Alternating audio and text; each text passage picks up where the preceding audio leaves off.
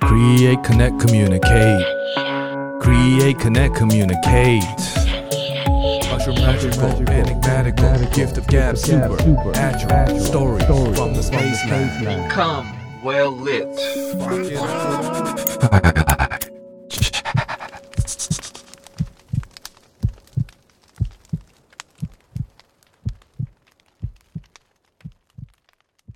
I hope so. Oh my God. I which is why we had to make the call with Ujjayi Tech, because it's such, I mean, there's so much overhead. It's so asset heavy. And we were like, we don't know how long this is going to last. And then just general global market trends of like what's happening. And I think the bigger conversation that a lot of people aren't talking about is why the market is crashing. The global markets are crashing. And it all kind of comes back to the climate crisis. I mean, people can talk about all kinds of things, inflation and blah, blah, blah, and, you know, COVID and supply chains and all these things, but they're all rooted in the climate crisis. Like right now with countries not exporting, hunger, famine, weather change, like we can see it in Taiwan. This weather in May is bizarre. Like it's really weird. So we're just kind of watching where it's like definitely reached the tipping point. And scientists have been saying this, right? We are heading towards a bit of a disaster. And that's like the big elephant in the room, right? The climate, the environment. And I think it's just too big of a discussion to have for like talking heads to have on the news in terms of connecting that to like the global market crashing. But it's fundamentally why we have to rethink everything. It's our environment. I mean, it's literally our place, our space. It's the environment. Without that, how can you build anything? How can you have anything? How can you create anything? I mean, we're just starting to see the ripple effects for like our fundamental resources are going to just, it's going to be a scramble. Like nothing will create chaos like scarcity of water and food. It's so scary. And Taiwan last summer was an absolute disaster. The drought, Sun Moon Lake was completely dry, which is the craziest images for me. Well, and now it's like flooding everywhere, right? So now instead of drought, it's like everywhere is flooding, and now there's mudslides and parts of the country are unstable. And so, I mean, I was having this conversation with a friend yesterday, and I was like, I feel hopeful some days and very hopeless other days. And it just all kind of feels bleak. Just like the sometimes. Weather. Just vacillating from one extreme to another, right? Yeah, I mean, like last week, it was like we had this beautiful sunny day, and then like the next day, it was so just dreary and rainy humid and mosquitoes everywhere. Damn mosquitoes. Yeah. So I think that's why I'm kind of going through this transition, and it feels like a very like big season of change. Like all my friends, like from big to small, like everyone is going through like a lot of transition and change right now. And me, myself, really trying to think about what Ujjayi is going to be doing next. Because, you know, we fundamentally were never just a food and beverage concept. We started out, the heart of it was advocacy and education. And so the next step now, you know, we're 9 years old. We'll be 10 next year. Wow. Congratulations. Thank you. But I don't know exactly what our next steps are. Like our mission stays the same, is to kind of address like food insecurity and equity issues through food, right? Through individual change. But obviously it has to be done so much faster, and we have to be able to educate everyone in such like a deeper and very quick way, like to get people to really understand like the problems we're facing. But I feel like Gen Z's got it. They just got it. But they're just not the ones that can really enact the change yet. Yeah, especially in Taiwan. It's so difficult. We had a little bit of a pre-show discussion about that, about the generational difficulties, let's say, the challenges in Taiwan, right? Yeah, so even if the Gen Z wants to do something, it's a little bit difficult. Yeah, so in the US, you kind of see this movement of change makers and policymakers becoming younger and younger, right? They're being empowered at a much younger age to kind of find a platform and start making change in their communities. There's just so many different things happening when we don't look at things in kind of like as a whole system. I think that's fundamentally where we go wrong. We kind of like try to extract these singular problems and solve them. And then you create like all these other random consequences and issues that you didn't anticipate because you didn't think about like the whole system and the needs of all the stakeholders involved, right? Right. And it's really complicated and complex. And I'm just starting to dive into it and like kind of understand. But I think a lot of the knowledge is actually there in our like indigenous communities and like our tribal way of living. Right. And it's kind of like what you were talking about with like project-based learning. You're like, it's so intuitive and you did it before it was like project-based learning. Right. And we already kind of did this back in the day, like as apprentices and, you know, so. As children too, right? Yeah. It's just putting stuff together, going at it, like experimenting and interacting with the world. But it seems like we've lost touch with that in many ways. Capitalism. With a capital C. Yes. Dirty word, capitalism. Yeah. Okay, let's jump into that. Like, I mean, that balance between business and then doing something more meaningful, right? So I know that Uchacha was incorporated as a B Corp, or you have to actually apply for that later on. Yeah, so they're called B corporations, but it's actually a certification. So yeah, it gets a little bit confusing. So you can't incorporate as a B Corp. There's no like legal status for it. The reason why I went after the B Corp certification was because they look at social enterprises, businesses doing good in a really holistic manner. So it's not just about like, are you sustainable environmentally? Right. They're talking about like, do you treat your workers well? Your supply chain. Is it also thinking about the human aspect as well as the environmental aspect, as well as like, is your business also trying to do good? Right. So there's like 5 different categories that they look at in terms of like customer, like how you interact with your customers, governance, sustainability, and like the environment is just one part of it. And so I feel it's a very holistic certification if you're trying to show your social enterprise is kind of tackling issues holistically. Right. So it was a really daunting process for a small business. And I learned a lot. Part of it was forcing ourselves to kind of look at every part of our business and get it all down in like Excel sheets and really understanding the numbers, right? Like how many of our suppliers are actually local and defined within their definition of like within a, I think it's like 50-kilometer radius. So it really forced us to reflect on all of our practices in a deep way. And it took 8 months. Wow. So what is that 8 months from? So you start with a 200 question survey to see if it's even feasible for your company to potentially get the B Corp certification. Okay. You start with that. And then once you do that, you begin the application process and you'll be assigned kind of one account manager. And then you start filling out this really long application process. And like, it's just like questions and it funnels you to more questions that funnels you to more questions to get you to point gaining questions. So out of something like 200 points available, you need 80 in order to become B Corp certified. Okay. So that's the minimum threshold. Minimum. Okay. If you can score an 80, you will get certified. Oh, you will. Okay. Yeah. Every 2 years, you have to recertify and get a better score. You have to get a better score. Yes. You have to keep getting better. So it's better to start out at the minimum. I mean, if you're like not an overachiever, yeah, practically speaking, yeah. But so they are constantly wanting corporations, companies to push themselves and think about how can they work better, treat, you know, their employees, their staff, customers. Like they want you to keep improving, right? And innovating. Do you think that had a benefit on the way you run your business? It is in the back of my head, right? If we're thinking about changing suppliers, I'm like, oh my God, we can't just like go with, you know, some rando, you know, like importer. We want to look local, right? So it is somewhat of like a guidepost. It's not the end all be all because there's lots of factors we have to consider, right? Yes.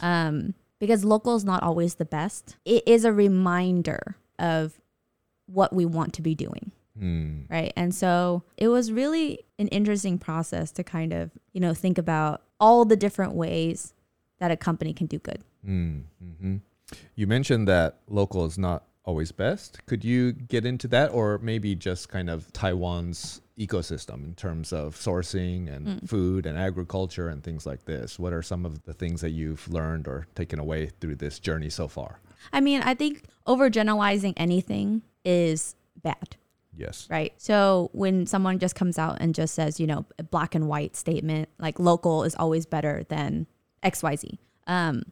We always want to do our research and understand and know whoever we're doing business with, right? So in terms of when I say local is not always best, that also applies to organic. You do need to understand what those certifications mean and what those terms mean and what they certify. Right.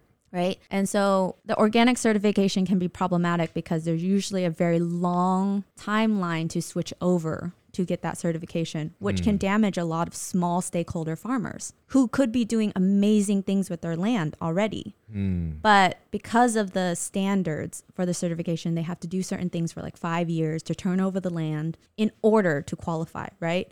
So we're asking these small farmers to just like stop for 5 years. Which is that not more harmful to those people? Right. Right. I think there's ways to like kind of transition. There needs to kind of be the gray area where we transition a lot of where we want to be, from where we are to where we want to be. So there's a lot in the vegan community, a lot of discussion around, these plant-based meats, cell-based meats, the technology that's going into creating these, like Frankenstein meats, right? Like, lab grown, cell-based, plant-based meats. They're using technology to figure out and scale this so that people stop eating animals. So the discussion is, or the debate is, whether that is actually better or not for the environment. Because they do take a lot of inputs to create these, right? It's better. It's a next step. Obviously, it would be great if everyone could be a whole food plant-based vegan. But in what world would we be able to do that? Right? Like, we can't reverse and go back, 300 years because unfortunately we've opened Pandora's box. We can't shove everything back inside. So it's just really giving people a new option to satisfy that texture, that taste, whatever it is they're craving. Showing them that it's possible to get that without the cruelty, of the industrial factory farm. So I think it's a stepping stone. And it's not a black and white thing. Should we rely on that forever? No, but we have to start somewhere. In order to get to the future that we want to be at, we do need to start working a lot faster. That's a whole different.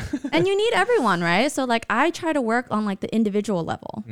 Like I'm trying to connect and converse with people individually through our restaurants. Right. Whereas these companies are trying to do mass market. And if they can get anyone to open up to that conversation, totally, I'm here for it. Right? So like when you start to get like so picky about like, oh, but we don't know what ingredient that is. And I mean, we don't know a lot of the long-term effects of a lot of the things we do. Right. Unfortunately. Yes. So we're just kind of have to move forward and improve. Keep improving. Keep looking for the best solution. Right. Yeah, we're not going to get the perfect one right out the gate. Yeah.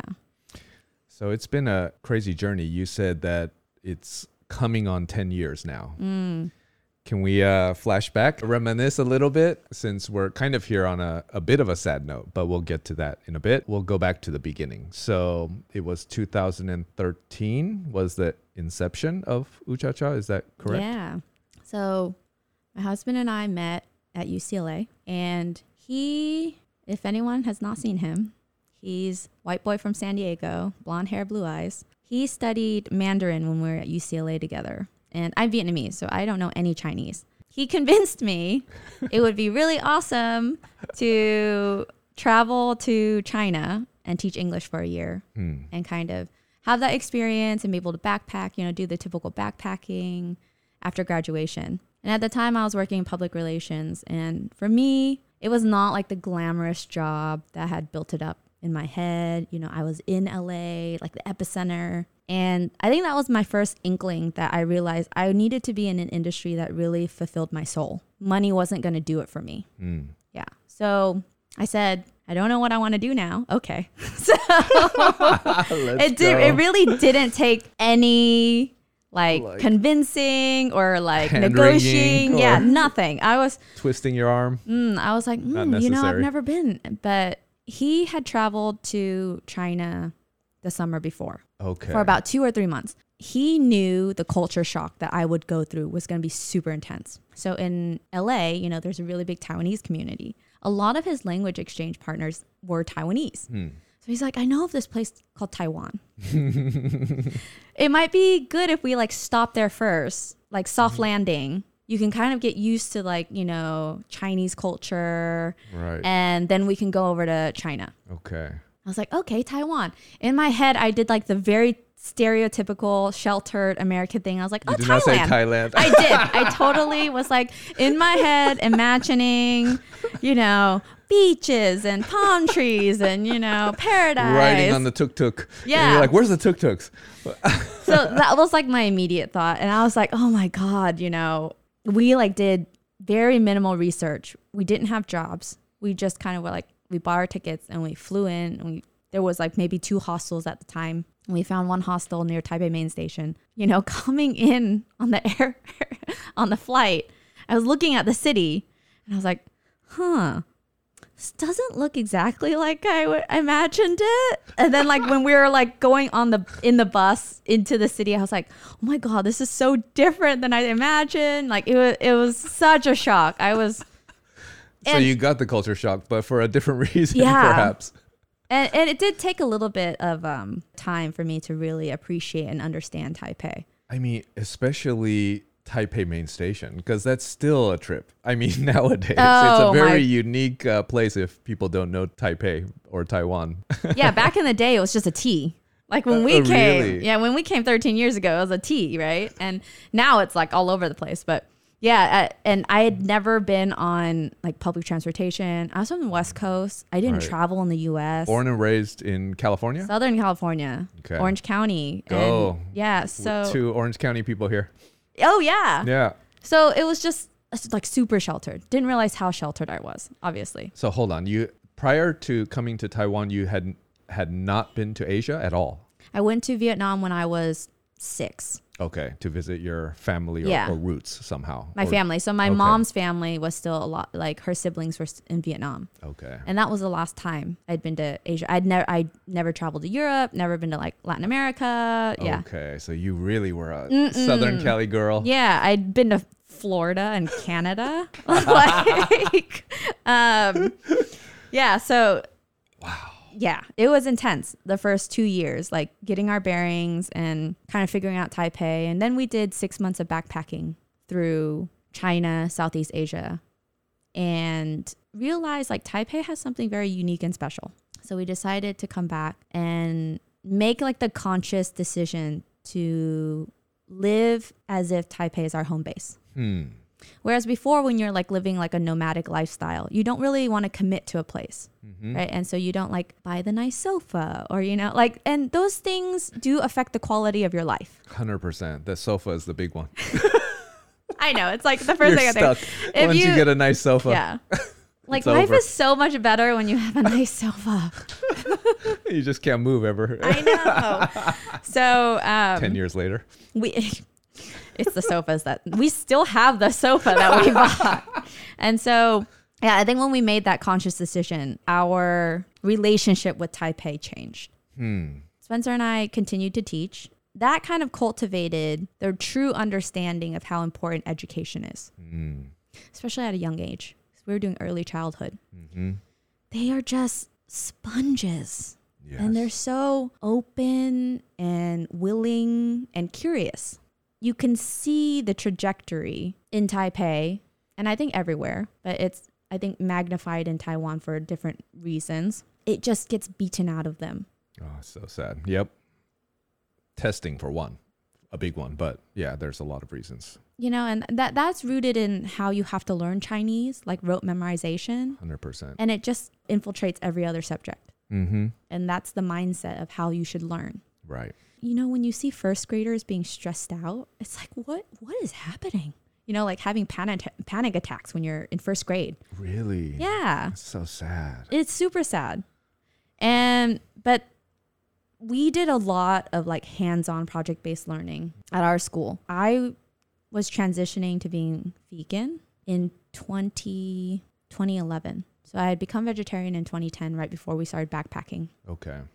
That was a struggle. That was poor. Like, if there is a definition of poor timing, that was really bad timing. It's like, we're dirt poor. I'm deciding I'm not going to eat, animal proteins. We're traveling in China. And the idea of vegetarian at the time was no one knew about it. It's just for the religion on the side. But yeah. And so I was eating like noodles and rice like every day, right? It was just, you can imagine what happened after that. Oh, wow. Yep.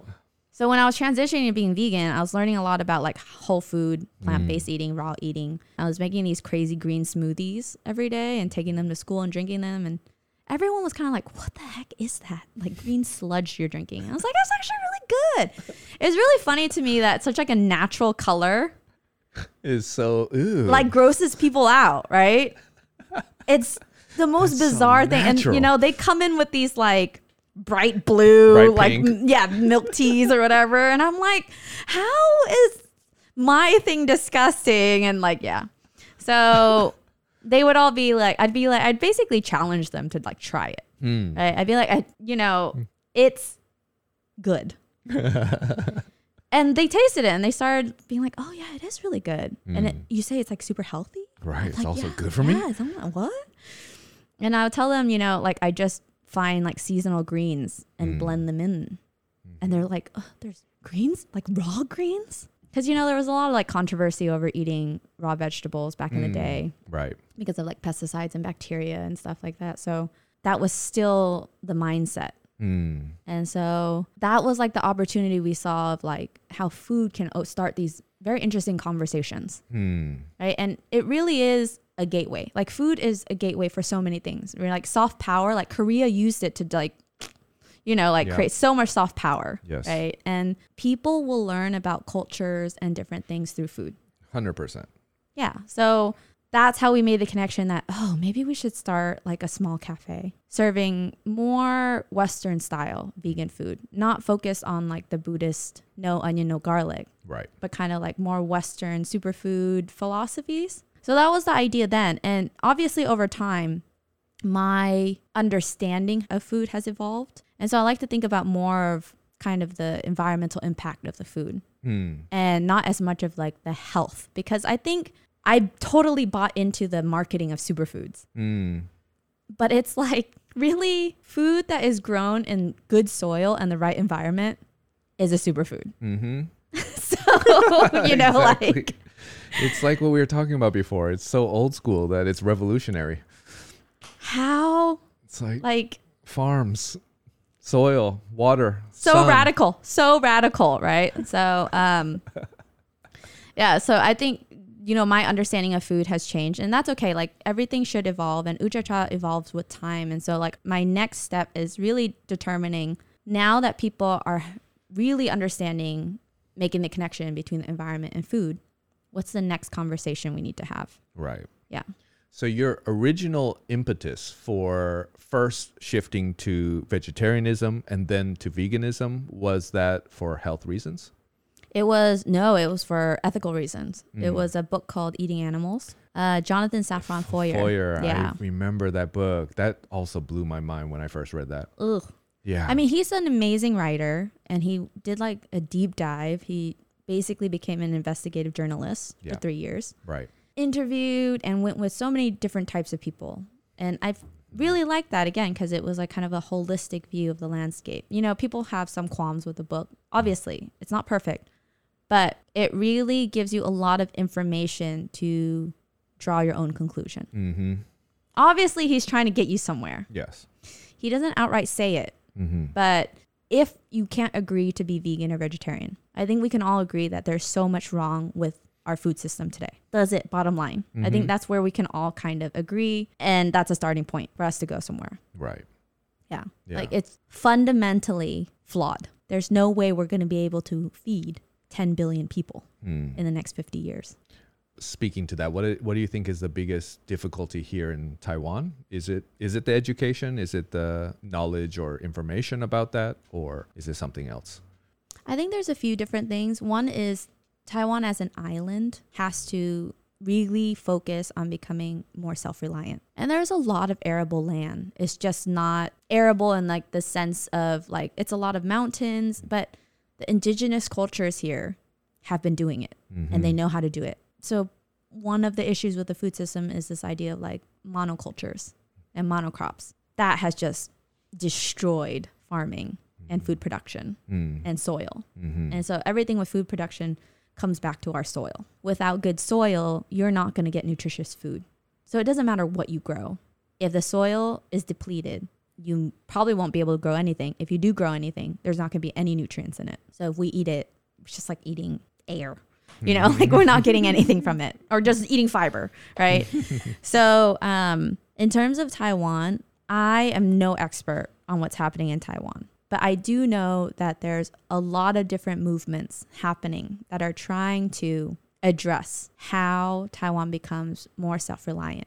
The problem is there are still a lot of subsidies going towards monocrops and growing things to export. So I think that's going to be, I mean, we're seeing that it's a big question for a lot of countries right now. And they're having to take drastic steps like stopping exporting to other countries to secure their own food sources within their own borders. Right. India is not the only one doing it. They're just getting the biggest headlines right now. And so Taiwan has amazing land. It's just learning how to cultivate it and the will and the want to cultivate it, because not many people want to be farmers. It's a tough life. Exactly. How do we really encourage people to want to go into these industries and look at them? There are a lot of technology firms that are trying to address this with indoor farms and like vertical farming, roof farming, hydroponics and, you know, aquaponics and things like that. But again, it's extracting a singular problem out of the system and trying to solve that. There's lots of consequences of putting all of our eggs into vertical farms, indoor farms, right? So yeah, fundamentally, I would say that would be the biggest issue, is how does Taiwan become self-reliant? Singapore is addressing it. They put out an aggressive plan because they saw the writing on the wall years ago. And they've become this technology food hub in a very short amount of time, almost like 2 years, under 2 years. Everyone wants to go to Singapore if you're in like food tech. And they've just created like some of the most fundamental companies for food tech. Yeah. So what do you think is stopping Taiwan from kind of taking that mantle, or at least upping their game in that respect, since it is in some ways a existential issue for Taiwan, you know, being an island and having those environmental issues that it's facing? What is your take on that? This is my very unqualified opinion. It would just be that Taiwan as a whole is a very conservative culture, and the government even more so. Yes. And the financial sectors even more. Yes. Banking. Oh. Yeah. As a foreigner, everyone knows banking is a nightmare here. Yes. I don't know. How do you tackle an ingrained cultural value that they have, right? Yes. There's just, it could be education. Exactly. Probably, right? Right. Right? So the more the people know, right, the more they will demand from the government and their policymakers, who are just very conservative in nature and don't want to do anything that could rock the boat. Right. Right. But if they know there's enough public support, maybe they'll do it. I mean, we've seen the sunflower movement. We've seen movements actually create change. And so in a way, it's kind of funny, you know, like Taiwan is the first Asian nation to legalize gay marriage. Yep. Which is a very progressive thing to do in Asia. Yep. It was early too. Yeah. But at the same time, you see all these very like conservative policies. Right. Yeah. It's hard to change. It's really hard to change. It can be really frustrating, and it's very slow moving. Yes. Considering it's a very small island, change could happen really fast here. Right. And it does in so many ways and doesn't in so many ways. Yep. Which it's an enigma. I think that's though part of the draw of Taiwan is so many people can feel this energy or potential. Potential. Oh. Hi, Mocha. Hey, Mocha. Oh my God. Oh, potential. Potential. I love you too. She just stood up. So, yeah. So the potential, right? This unrealized potential. There's so many talented people here. So many talented people. And the island being small and where it's positioned gives it a huge advantage. Some people would say it's kind of scary because, our neighbor. We have neighbors who are very aggressive. It is always a threat, obviously, but they've been able to create this stronghold of democracy with that threat. A really welcoming culture, but some of it stays very superficial. Right. So, if you want to change things, you have to ask yourself, how fast can we do it? And how fundamentally will it change the Taipei or the Taiwan that we love? Right. Right. I use this example in food. It's kind of Taiwan, especially with internet, are exposed to a lot of ideas, but don't have the necessary experience or expertise or environment to have experienced. And so in food, we talk about the introduction of risotto, right? This idea of risotto, I think someone just saw this risotto and thought, oh, it's a creamy rice. I know how to make risotto.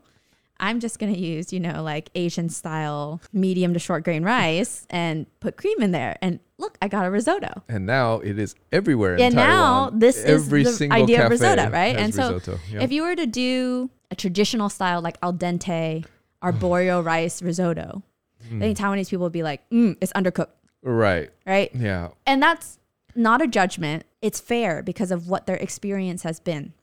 But this is where I think we need a lot more diverse voices in Taiwan and kind of a lot more expertise and talent to spread that knowledge. Right. Because there are so many talented people who want that knowledge. They just need access to it. 100%. Yeah. And it's really about delving deeper than the superficial, getting into the roots. The foundational stuff, right? Exactly. Learning about risotto.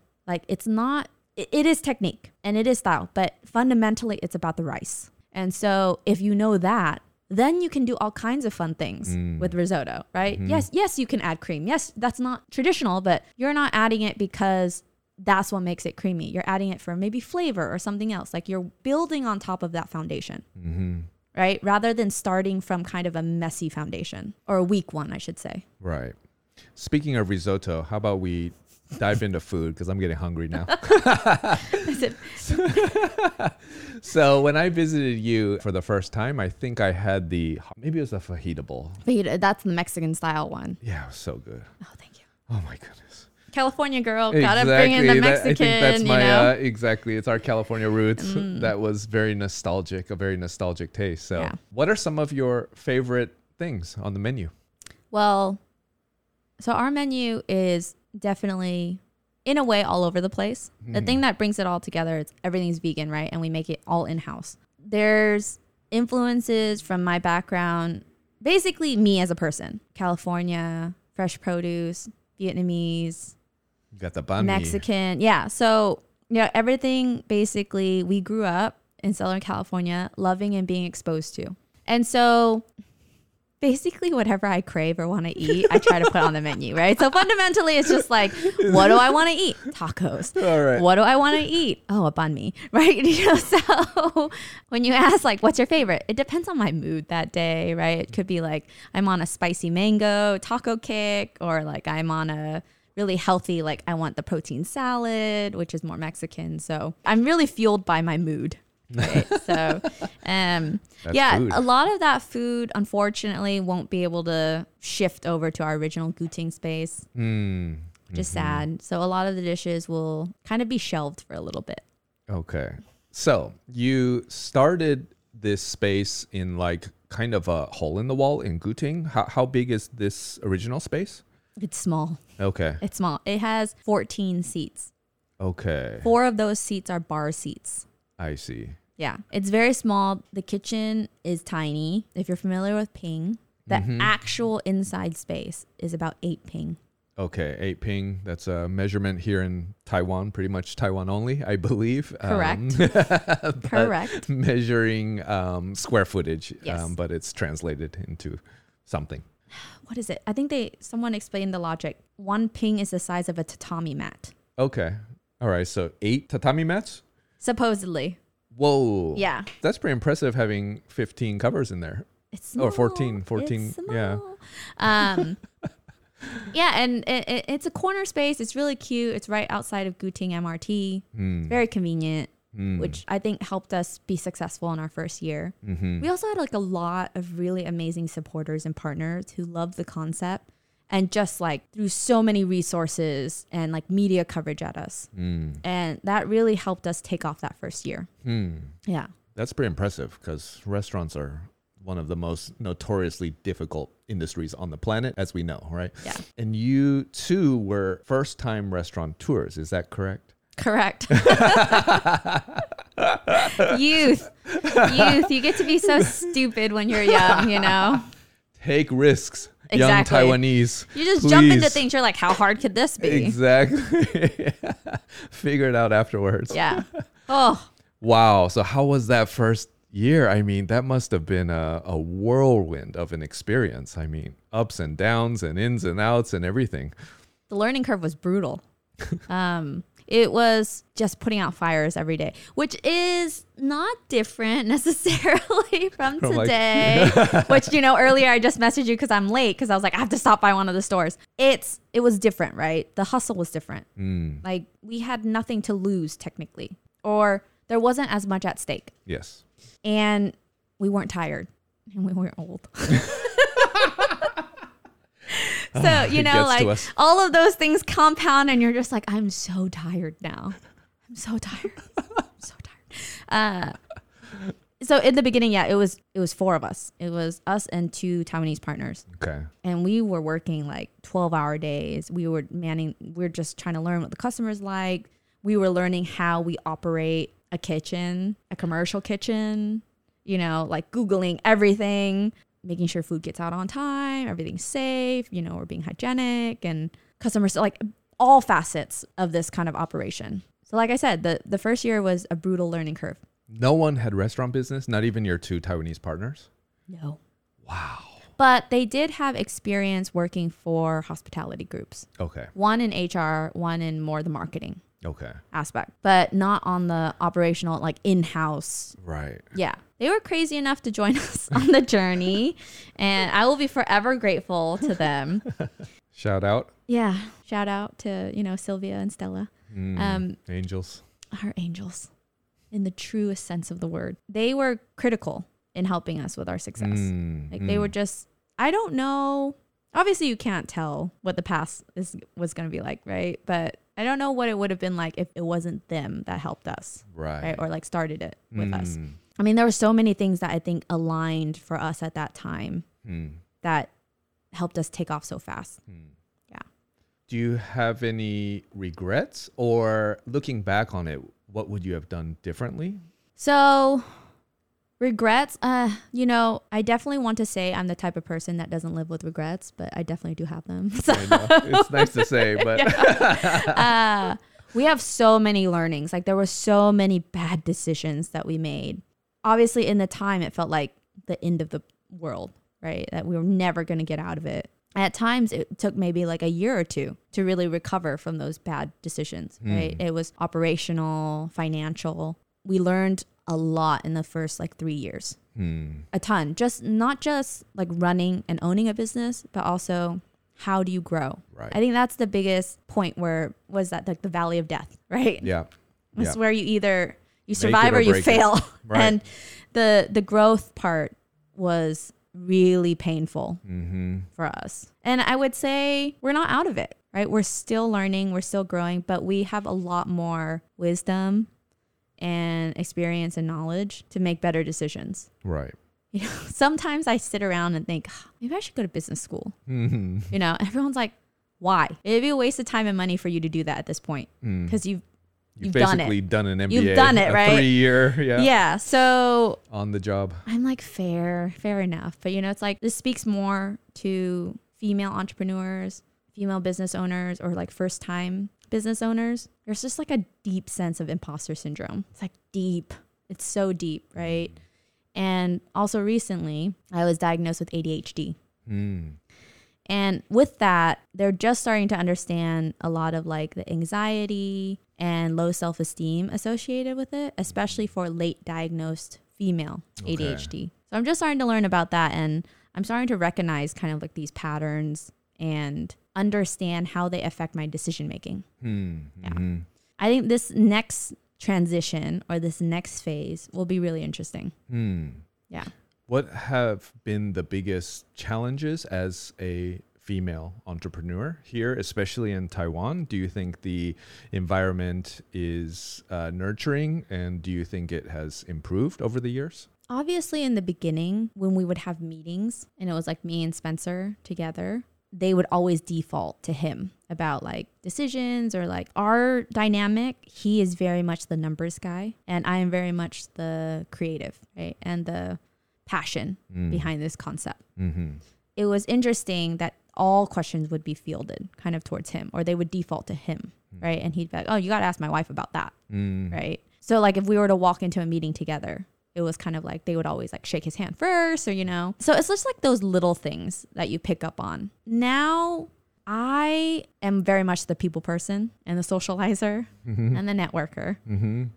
Most people know me, and so they will come to me. That's right. I reached out to you. Sorry, Spencer. So I've been able to cultivate that over time. So it's hard for me to get a sense, I think, if that has changed. I'm going to guess no. I'm going to venture a guess and say no. But there are a lot more younger, really talented female entrepreneurs constantly trying to push these stereotypes and these boundaries and what they're willing to take. Seeing that gives me a lot of hope. But again, I think this is rooted in the, older generation culture. Exactly. We had a little talk about this before coming on the podcast, and it's something that we will definitely continue afterwards as well. It's a perennial challenge for Taiwan, definitely. Yeah. And I think circling back to education, young girls need to be empowered to go into kind of different fields, encouraged. Yes. And cultivate, either if they're interested in STEAM, to go into those fields. Because I know there's a lot that are still discouraged, like within their family or even the school system. Yes. Right. So it's still tough, because sometimes I go to some networking events for entrepreneurship or startups, and you walk in the room and you see it's 30 men and maybe, if you're lucky, 5 women. Right. And there's many factors, I think, that go into that. Right. And so how do we equalize that on an individual level? I gather a lot. Like, I'm very deliberate about my decisions when I gather people, when I host anything. So I think on the individual level, everyone just needs to be aware that it is an issue. It's not like this made up, non-existent thing that people are being dramatic about or emotional about. If people are aware, they can make deliberate decisions. Like if you're invited to be on a panel and there's no woman, you could be like, I'm not going to be on this panel. Right. We have a affectionate name for all men panels. They're manels. I haven't heard that before. Manels. Yeah, no manels. All right. I'm sure we're going to see a couple manels popping up very soon in Taiwan. The next event, I'm sure it'll be a lot of manels. And the excuse can't be, oh, well, I didn't know. Well, do some research, do some legwork, do your job. There are talented women in every field. You're just not looking hard enough. It's not their job to pop out to you. Yeah. So after you opened up the Guting, the original location, how many years after that did you open up this second flagship location in the technology building, right, in Da'an? So we opened up Koji in 2017. I want to say 2017. Yeah, 2017. November of 2017. So that was Guting's 4th year in operation. Okay. Yeah. You decided to take the leap. Do you remember that process? Was it Spencer's idea? Was it your idea? Was it someone else's idea? Were you guys still young and crazy and stupid? All of the above. It was chaos. Okay, our first probably misstep was pursuing a central kitchen without getting funding. We tried to scale by ourselves. At that point, it was because we had a lot of interest and inquiries about wholesaling from supermarkets and other coffee shops. And we're like, oh my God, we need to capitalize on this. So we rented out a space to do a central kitchen to kind of level up the type of food that Guting could do and also wholesale to different spaces. Bad choice. Don't do that. Bad choice. What happened is we didn't really understand the market of what they were willing to pay at wholesale for our food. Right. And so we didn't really understand that part. And so the price we were trying to wholesale at was just way too much for a lot of them. We were like, oh my God, what do we do? Wow. And we had gotten one or two big accounts, Jason's and this cold pressed juice. Cold pressed juice had its day in like 2016. Oh, really? Like it was everywhere here. Yeah, because I haven't seen one. Oh yeah, it flopped. It was not the time. It was not the time. Wow, really? Yeah. And Jason's, which is a kind of upscale market. Yeah. We were able to start supplying, but then we realized like our team is too small. We cannot deal with the logistics. That's not easy. And Jason's does not care about you as a like artisanal producer. Right. They're just all business. Yeah. And so we're like, this doesn't work for our concept. We were just bleeding money. We were just bleeding money. And we're like, the only way our next step has to be a larger restaurant that can house our central kitchen and serve customers, have an actual front of the house. And so that's when we pivoted really fast. And we're like, we need to find a restaurant location. I mean, in between that time, there was another project we pursued that like really blew up. And that's a story for another day. Okay, we'll save that for the next episode. That's a story for another day. And that was huge learnings for us in terms of like people dynamics and power structures and kind of that's what we learned from that experience. But when we realized that project was just doomed, we were like, okay, we need to just focus on our company and us. We need a restaurant space. So we really quickly just like started looking around different neighborhoods that we liked and saw this space. It was really reminiscent of our Guting space. It was a corner, big windows, near a park, close-ish to an MRT, close-ish to a university, lots of residential. So on paper, it looked really good. But we were so desperate, trying to move so fast. Right. We didn't do like the right due diligence. 100% due diligence about the location. Okay. Right. The space just spoke to us. And not to say that was a bad decision, actually. The space is so special. It's an amazing space. The location's not great, but the space is it was, I think, what we needed at that time. We built out a really strong community. We got to meet a lot of people through that space, which has led to more opportunities. So without that space, I don't think a lot of the opportunities we've been offered now would have come our way. So that space was needed, but because of the environment we're in with COVID and global markets and food, we had to make the tough call that it's probably time to wind that space down. After how many years? It would have been 5 years this November. Oh my goodness. Just short of 5 years. Right. Yeah. How much of this do you think was due to COVID? I mean, us doing it right now is 100% COVID. Oh, okay. It's 100% COVID. Yeah. We were on a really good trajectory at 2020, April 2020. That's pre-COVID. Yep. It was, you can see our numbers, like the trends, it was just night and day. And so we rode out the first lockdown because we're like, okay, there's no way we're going to do lockdown again. If we can survive this, the market will kind of have contracted a little bit. Whoever didn't survive. And there will be a pretty strong customer base when we come back. Right. And we know fall and winters are slow months. So we weren't expecting anything. March is when we start to watch the trend. And it started to go back up. And we're like, yes. Oh my God, yes. And then as we know, Omicron wave came. Oh my God. And we just were like, we can't muddle through and survive for another year because it will put in our jeopardy our two other projects. Right. We are just like, this space is really like our heart and soul. Like Spencer and I put so much into like physically, mentally, spiritually. This space was like blood, sweat, and tears. But realistically, it was a tough call. We're just like, we have to let this one go. It's so asset heavy. It's a pretty big space. It has 2 floors. Yeah, right. When you walk in, and then some stairs right next to the door that go downstairs to hooch. So how many ping is this space? 56. Oh, wow. So we're going from 8 ping. Yeah, it was a big leap. And the thing is, like, we're bootstrapped still, right? Like friends and family, mostly friends now who like love and support us. And we're so fortunate to have these people in our lives and who really are ride or die, right? And we were just like, we can't jeopardize everything for this one space. Right.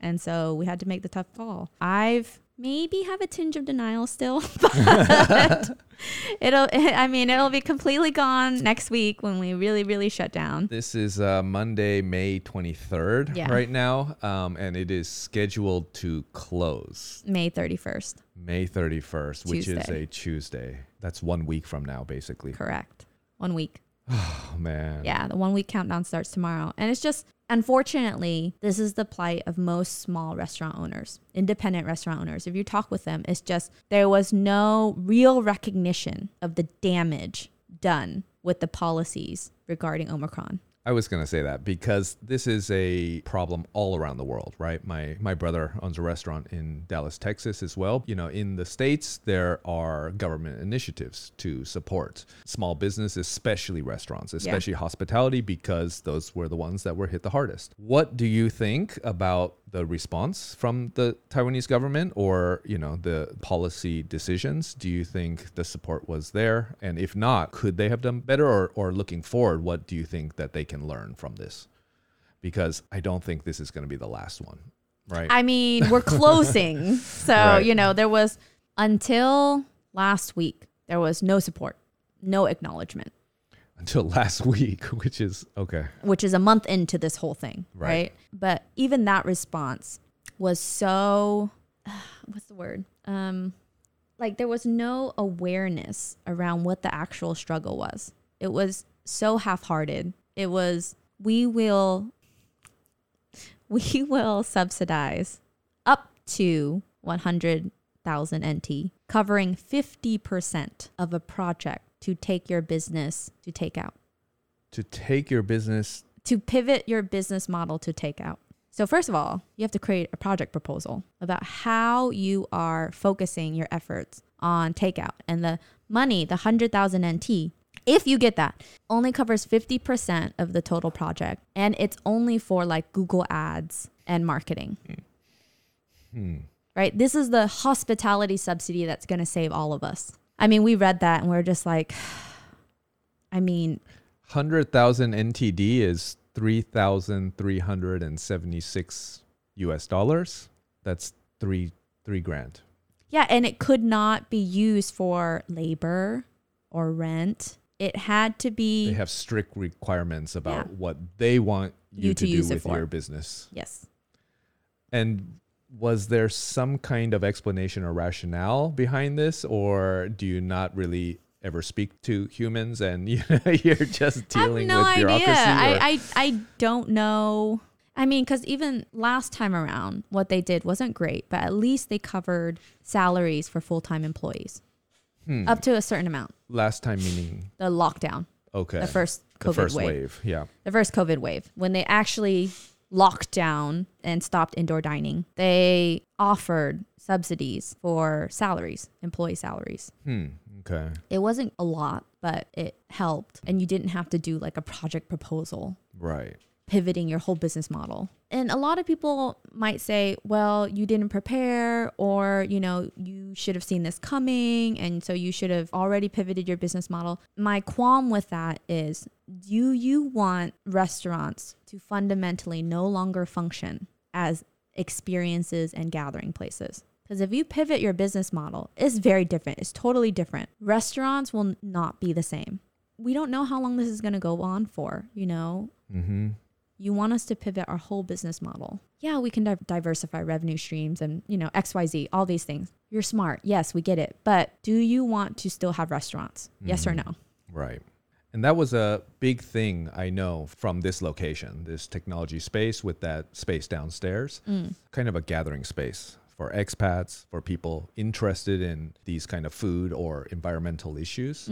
So what are some of your greatest memories in terms of building community in your restaurant? I mean, that's probably what I'm most proud about that space is like we cultivated such an amazing community and a diverse community. Like we had all different kinds of industries. Amnesty International met every month there. We had Astronomy on Tap, like the Academica Sinica people, you know, like they came and they met. It was just like, it was so diverse and everyone kind of coalesced and accepted like the vegan aspect, right? And liked it. So Mocha, you're so excited. Gosh, I'm loving this. I'm getting so much playtime. That's how she's so passive aggressive. So, you know, when you try to go pet her, no. Yeah. But if you ignore her long enough, now she wants it. Now she needs the love now. Now she wants it. There you go.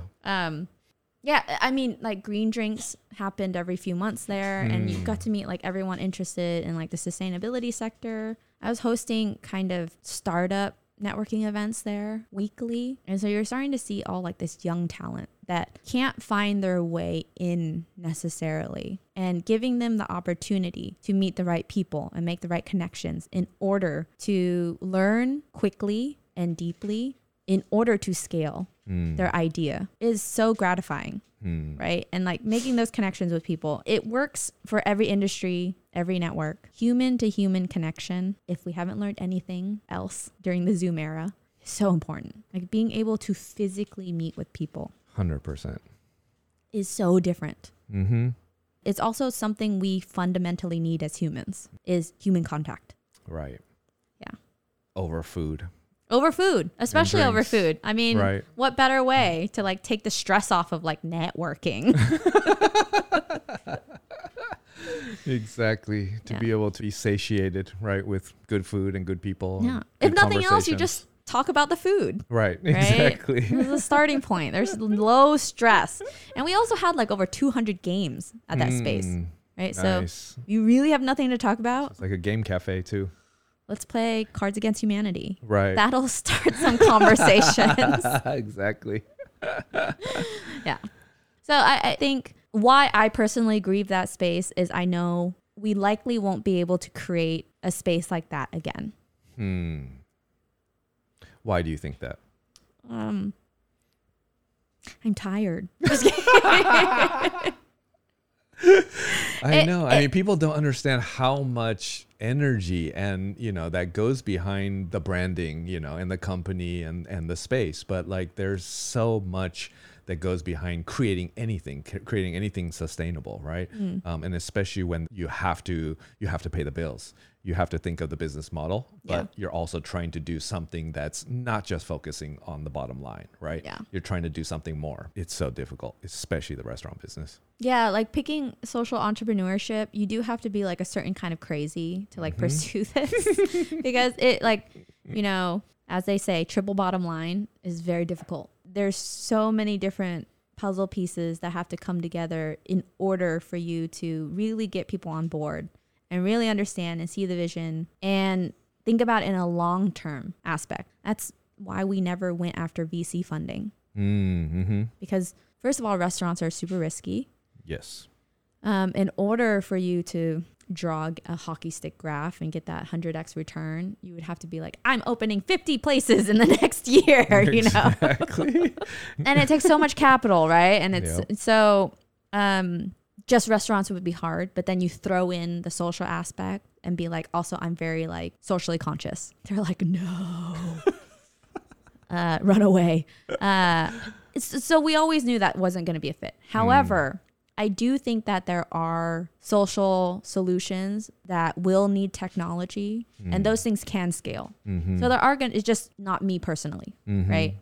It's not to say that there is a fundamental mismatch between VC money and, you know, social solutions. But I think it just depends on what your solution actually is. Right. Yeah. Okay. So we're ending that chapter of Uchacha on a sad note, but you did also allude to several projects. So you really are crazy because you're still fighting. Oh, for sure. I mean, it's bittersweet because, like I said, that space, why it's so bitter is I don't think we would attempt that again. It would be a really hard sell and it would take so much work and you would have to have the right team to step in and do it at this point. Spencer and I could not, move that flywheel by ourselves anymore. And I'm okay with that. If there were a team that stepped up and was like, we want to duplicate that, let's do it again, I'd be like, yes, go for it. Let's do it. I will support you. Anyone out there listening, billionaires?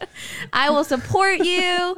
I will help. But we can't be everything behind it. Yeah. Right. And I think that's for every business. So that's obviously one of the biggest learnings is like, you really have to make sure your systems and your team are in place. And so with our new Hsinchuku location, we were really able to do that. So like, I only have to be out there once a week, right? Obviously the first month was a lot of grinding, a lot of hustling, but now that that's all set up, we can step back. And so we see that space doing well once we come out of this wave. Yeah. Can you tell us a little bit about this new Hsinchuku location? I like that you're saying it correctly. Yeah.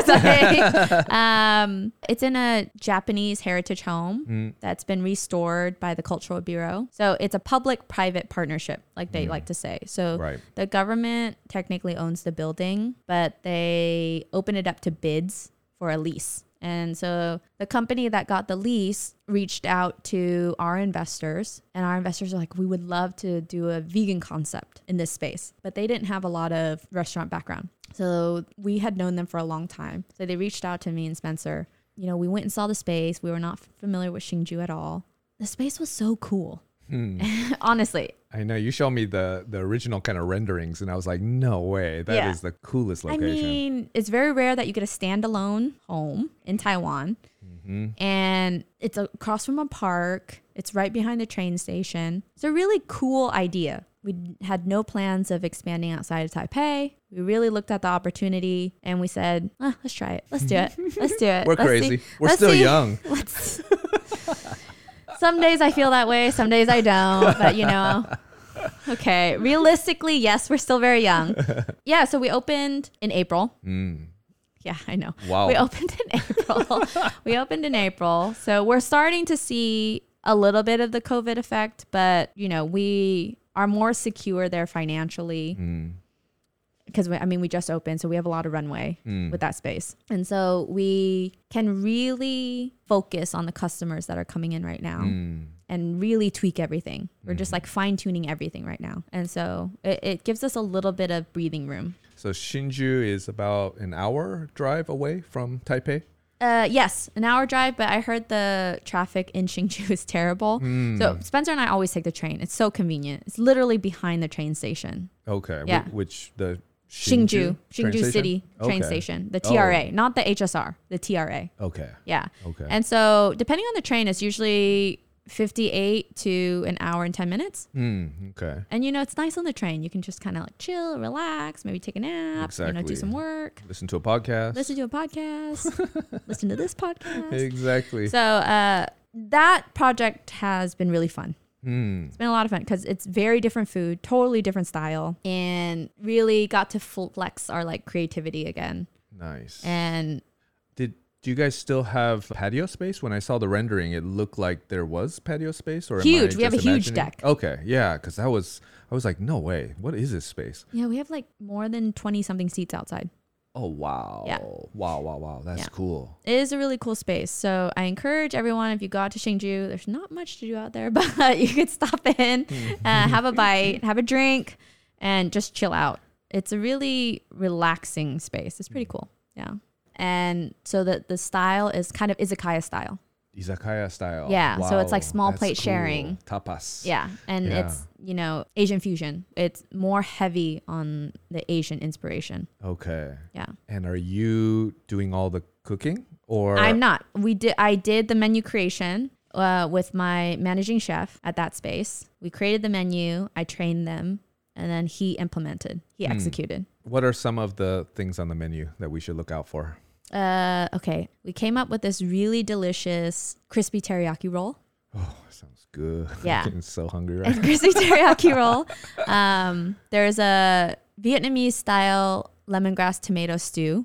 with monkey head mushrooms. That's really good. I love monkey head mushrooms. I love monkey head Those mushrooms. are so meaty. That's So like good. the closest thing you can get. Yeah. Those are amazing. So there's that. And then one of the other kind of favorites has been the omni pork larb, like the Thai style. Larb. Yeah, larb. Wow. It's just a little spicy, has like a nice tangy dressing. And then our spicy tuna, I'm doing air quotes. Right. Spicy tuna on crispy rice. Spicy tuna on crispy rice. Yeah. What is the form of that? Is that in like a roll or is that in a bowl? They're or? like little squares of crispy rice with tomato tuna on top with sriracha mayo. Oh. Yeah. Sriracha. Yeah, I can't go wrong with that. No.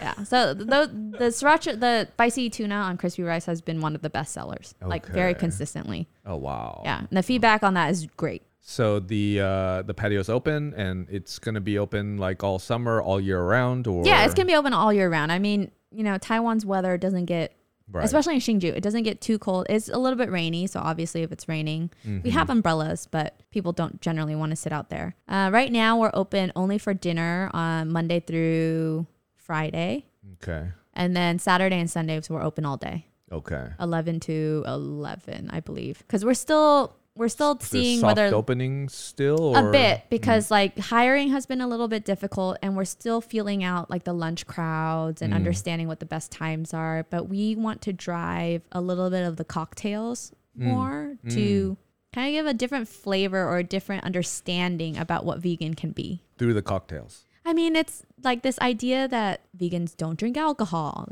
We're not fun, you know, like we're total bummers. It's just to kind of introduce a different vibe to the vegan scene, right? Like, hey, yeah, you can come grab a cocktail, you can chill out, you can have like nice food. It can be a different kind of experience than like a Buddhist buffet, right? Or this very like clean and, you know, very proper or like very spiritual experience. Right. Yeah. But it can be fun. Yeah. And good. And delicious. Yeah. What are the liquor laws like here? Or are there like regulations and restrictions, or it's pretty much all go? It's pretty lax. Yeah. Yeah. Okay. It's pretty no lax. Worries. Yeah. There's very few actually bar licenses. Oh, okay. And most restaurants, if during your registration you want to sell alcohol, you just have to make sure that you tell them that. Yeah. So there's not kind of the US system of like liquor licenses and things like that. Yeah. Exactly. They can get very expensive in the States. Yes. And also they don't issue many of them. Exactly. Right. So it's really hard to get one. Supply and demand thing. Yeah. They're in high demand. Yeah. Yeah.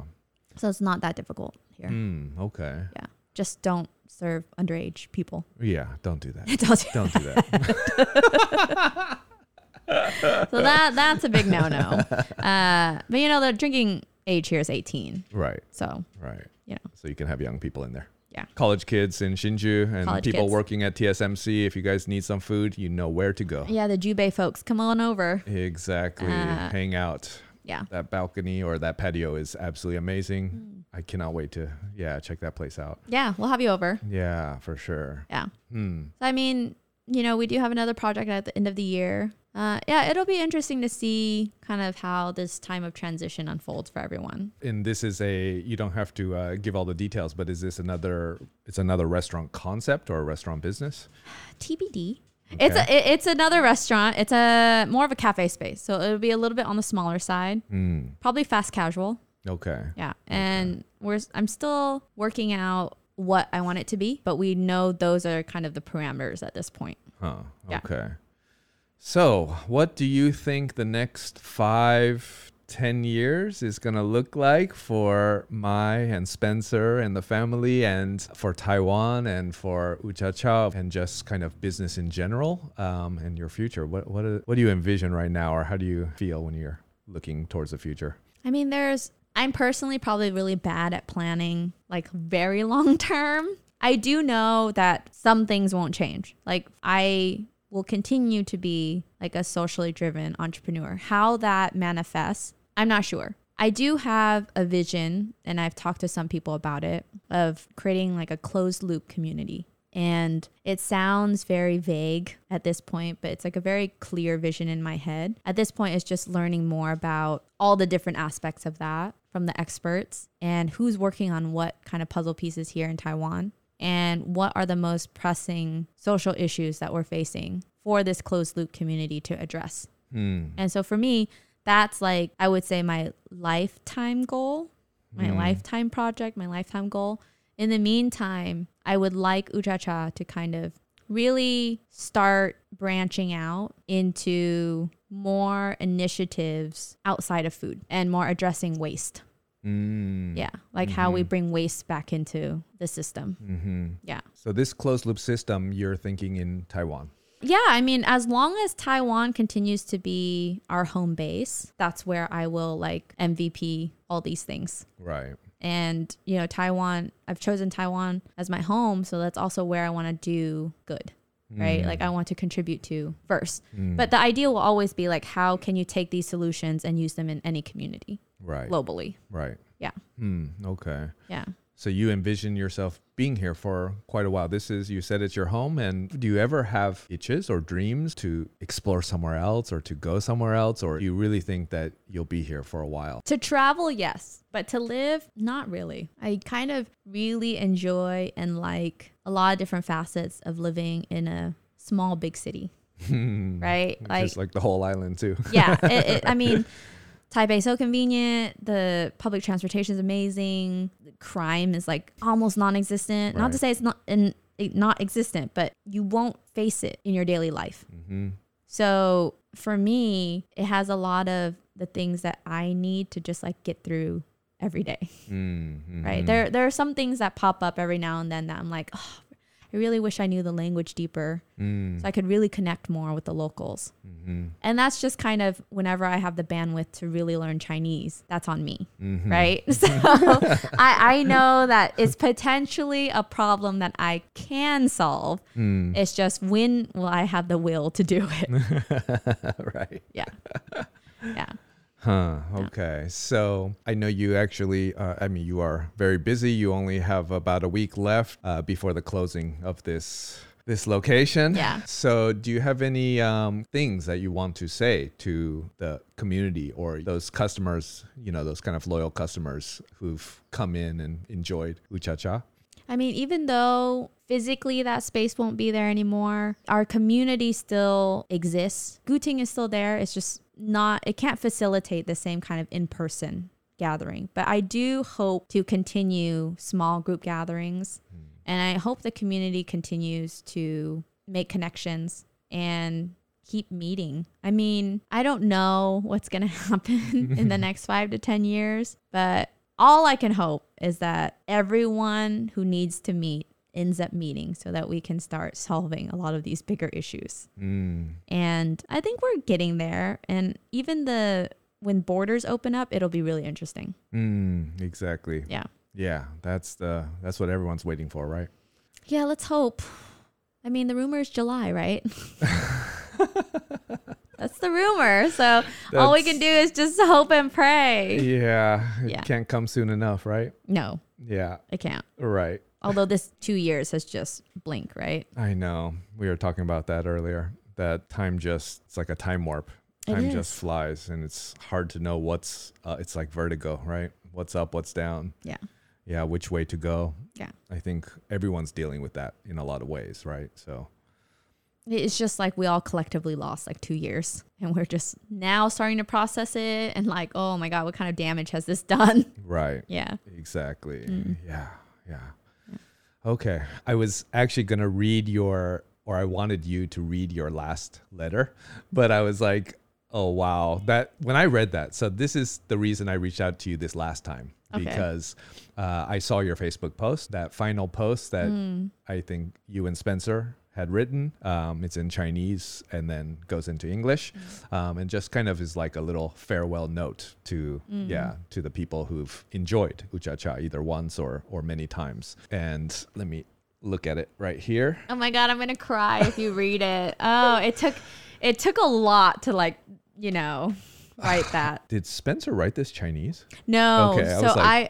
I wrote the English and then I actually sent it to a friend who is pretty much like almost native in both languages. Okay. And he really helped.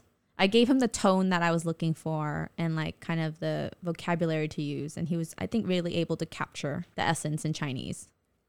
Can we have you read it? Oh my God. Okay. Yeah, this will be our final goodbye. And then also we do have, hopefully we can get this episode out before tomorrow so that we will have 1 week left. And if anyone hears this, please stop by their location, say hi to Mai, Spencer, and the rest of the family. Enjoy a last meal because this space will no longer be unless Guo Taiming is listening to this and drops a million or $1 billion.